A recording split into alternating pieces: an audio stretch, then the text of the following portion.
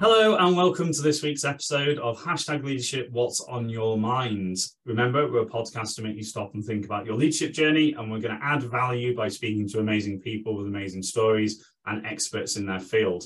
So if you haven't already, make sure you hit subscribe on the YouTube channel and you follow us on your podcast provider. So today we are speaking to Steve. How are you doing, sir? I'm good, thank you.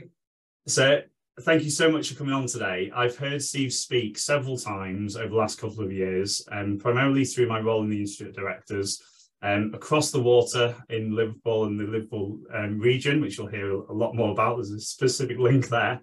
And I can't wait to try and cram all this into 20 minutes. So let's go. So as I hit the 20-minute timer, Steve, if you could introduce yourself for the people who don't know who you are and what you do.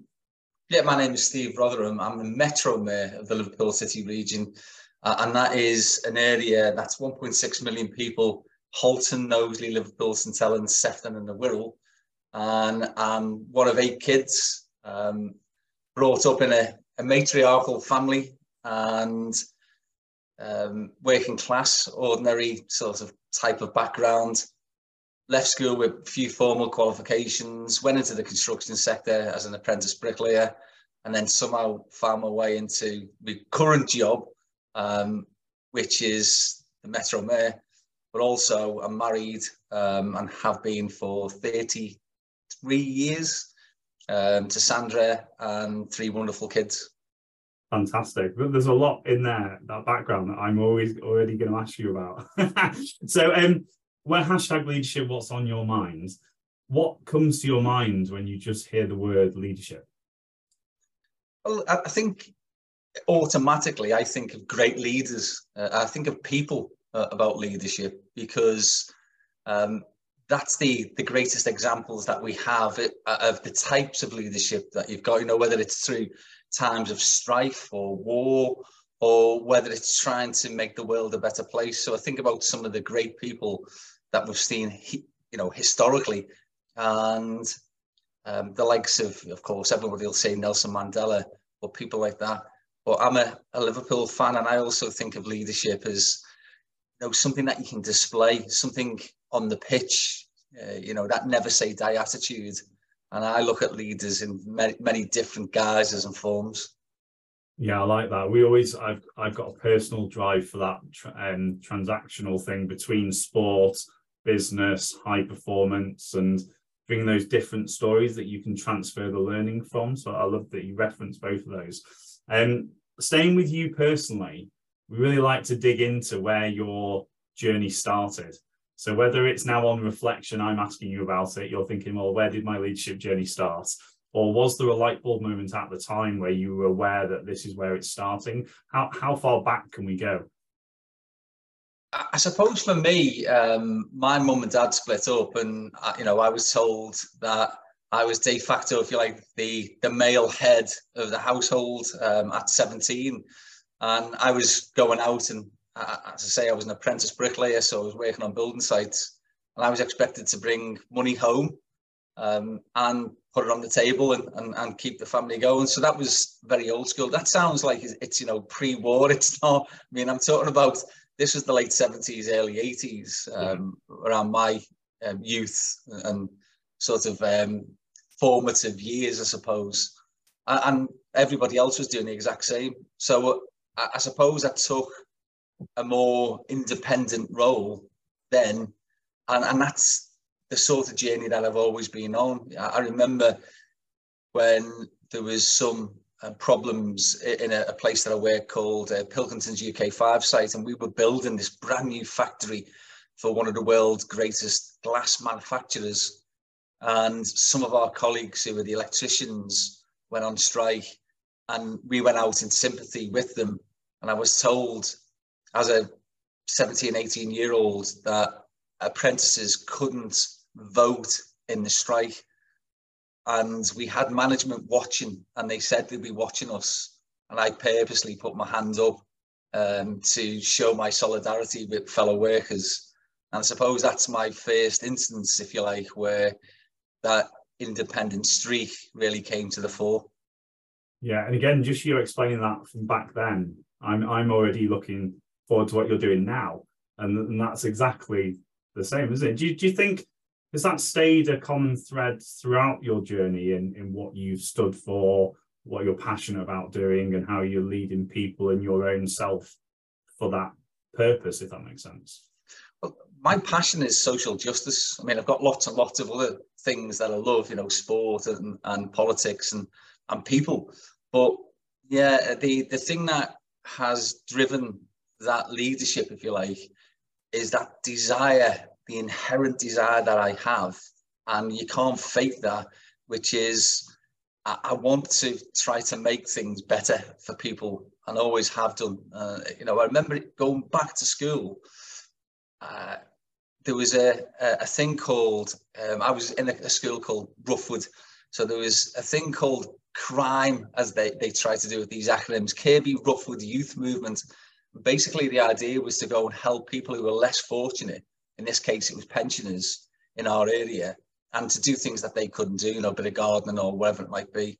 And I was involved in that. So that drive to try to help people who, for whatever circumstances they find themselves in, aren't able to help themselves, is something that today is still this exact same passion and the thing that gets me out of bed every single day. I like that. I like that. So with your journey in leadership and people focused, and how you've been in lots of different positions to have leadership roles with different amounts of people in different sectors, etc. We ask people to look at, like, has there been a couple of impact moments along the way that have molded you to who you are today, specifically on your leadership journey? And we stay sort of positive and negative here. You don't need to reference any names, but what has been some of the things that have really molded how you now approach leadership? What sort of things would you pick out?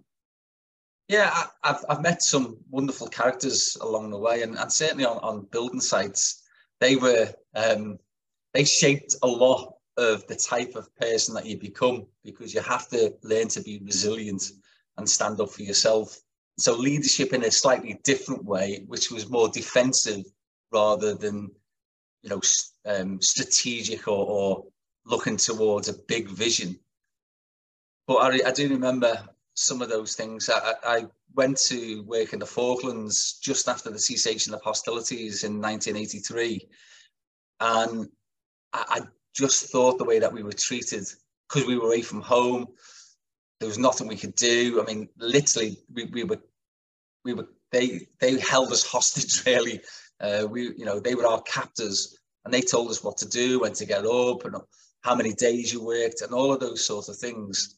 And I remember thinking, I'm never going to allow myself to be dominated like that ever again. And when I came back home in 83, the end of 83, because we were away for 7-8 months, and you know, hardly any contact with home at that time.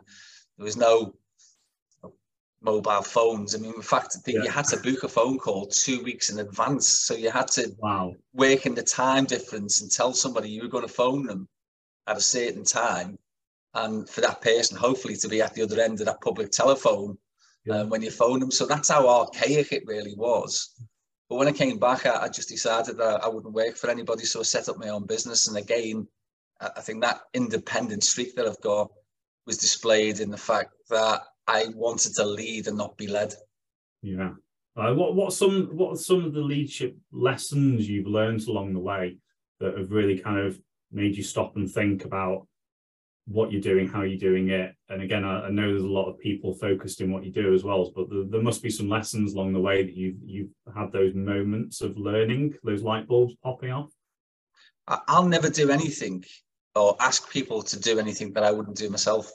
So, you know, right from sort of an early age, I've also had that as a core value, if you like. I don't believe in exploiting anybody. So the people that I've worked with, you could ask them, but I'll get stuck in and do anything, you know, whatever it is. And there's no airs and graces, and I don't think there should be. And as I say, I've worked with some fantastic leaders over the years, and those who did display a sort of the common touch, they're the ones I think that really connected with their workforces, and therefore got more out of the workforce. You know, they were more productive because people will do that extra little bit, go that extra yard for somebody who's not pushing stuff onto them that they wouldn't actually do themselves. So yeah, I've learned lots and lots of lessons, but probably that's for me one of the most important. Yeah, so you referenced earlier on about, and again, like previously a long time ago when you started, some of the old school, let's say, leadership. In the last year or so, we've talked about, like, has leadership changed? And I think with the technology, it's changing at a fast pace, and some of the capabilities of people to lead people, some of the challenges are changing. From your experience, have you seen a shift in leadership? Have you seen a change? And if there has been, when in your journey have you seen that sort of come to light?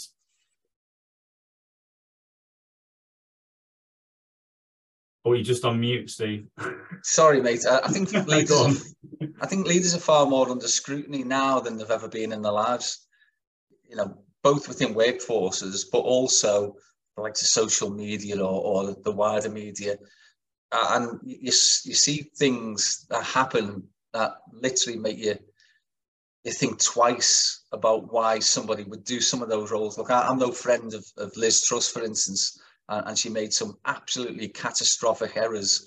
But to be under the microscope 24/7, I just wouldn't fancy that type of a role. In fact, one of the questions that I got once on another podcast, which is on the BBC, was whether I would ever think of becoming the Prime Minister.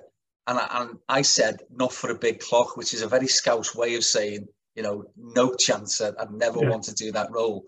And I still stand by that. You know, these sorts of high profile and high pressure roles are bad enough. But when you've got everybody outside who's more expert than you are in the role that you're doing, because they can go on to a social media platform and just tell you how crap you are, I think that's really difficult. So leadership is not just about, you know, trying to direct a group of people in a certain direction. It's also communicating that to a much wider audience. And I think we've seen that since the advent of social media. Yeah, and again, just from you showing that, there's big positives and big negatives, aren't there, with this visibility piece of being able to get, you referenced already some of the great leaders out there who are putting great content out there, showing up in a great way. But then there's also the microscope bit of you can't please everybody and all that. So it leads me to ask you about politics. Like, why? I know there's the social justice and that kind of making a difference in your local area to a lot bigger, not just showing up in the local area. Your leadership role now, what sort of things are you impacting, just to share the audience of what's on your plate right now in regards to leadership and what are you getting involved with? Can you give us a bit of a flavour of what's on your plate right now? Yeah, there's a lot on. And by the way, just to go back to my previous comments, I'm not in any way inferring that I thought Liz Truss was a good leader. Quite the antithesis of good leadership, to tell you the truth. It's just the spotlight, you know, it's on leaders at the moment. Yeah. The sort of things that we're concentrating on. So this year, 2023, for me, is the year of delivery. What I want from all of my teams, and there are a number, is to really concentrate on, we've won pots of money, but now people need to see the tangible difference that winning those pots of money will make to the city region. And public transport is probably the most visible of those things. We need to obviously address the climate emergency, and it's the most important thing, I think, for every one of us. It's the existential threat, isn't it, to the whole of humanity. So we need to do our bit about doing that. But whilst we're doing that, we can actually improve services to people. And that's where I want to concentrate lots of my fire this year, and to hopefully start seeing the tangible benefits of all of that hard work, not just by me. And we have put some hard work in, myself and Councillor Liam Robinson, who was my chair of the Transport Committee.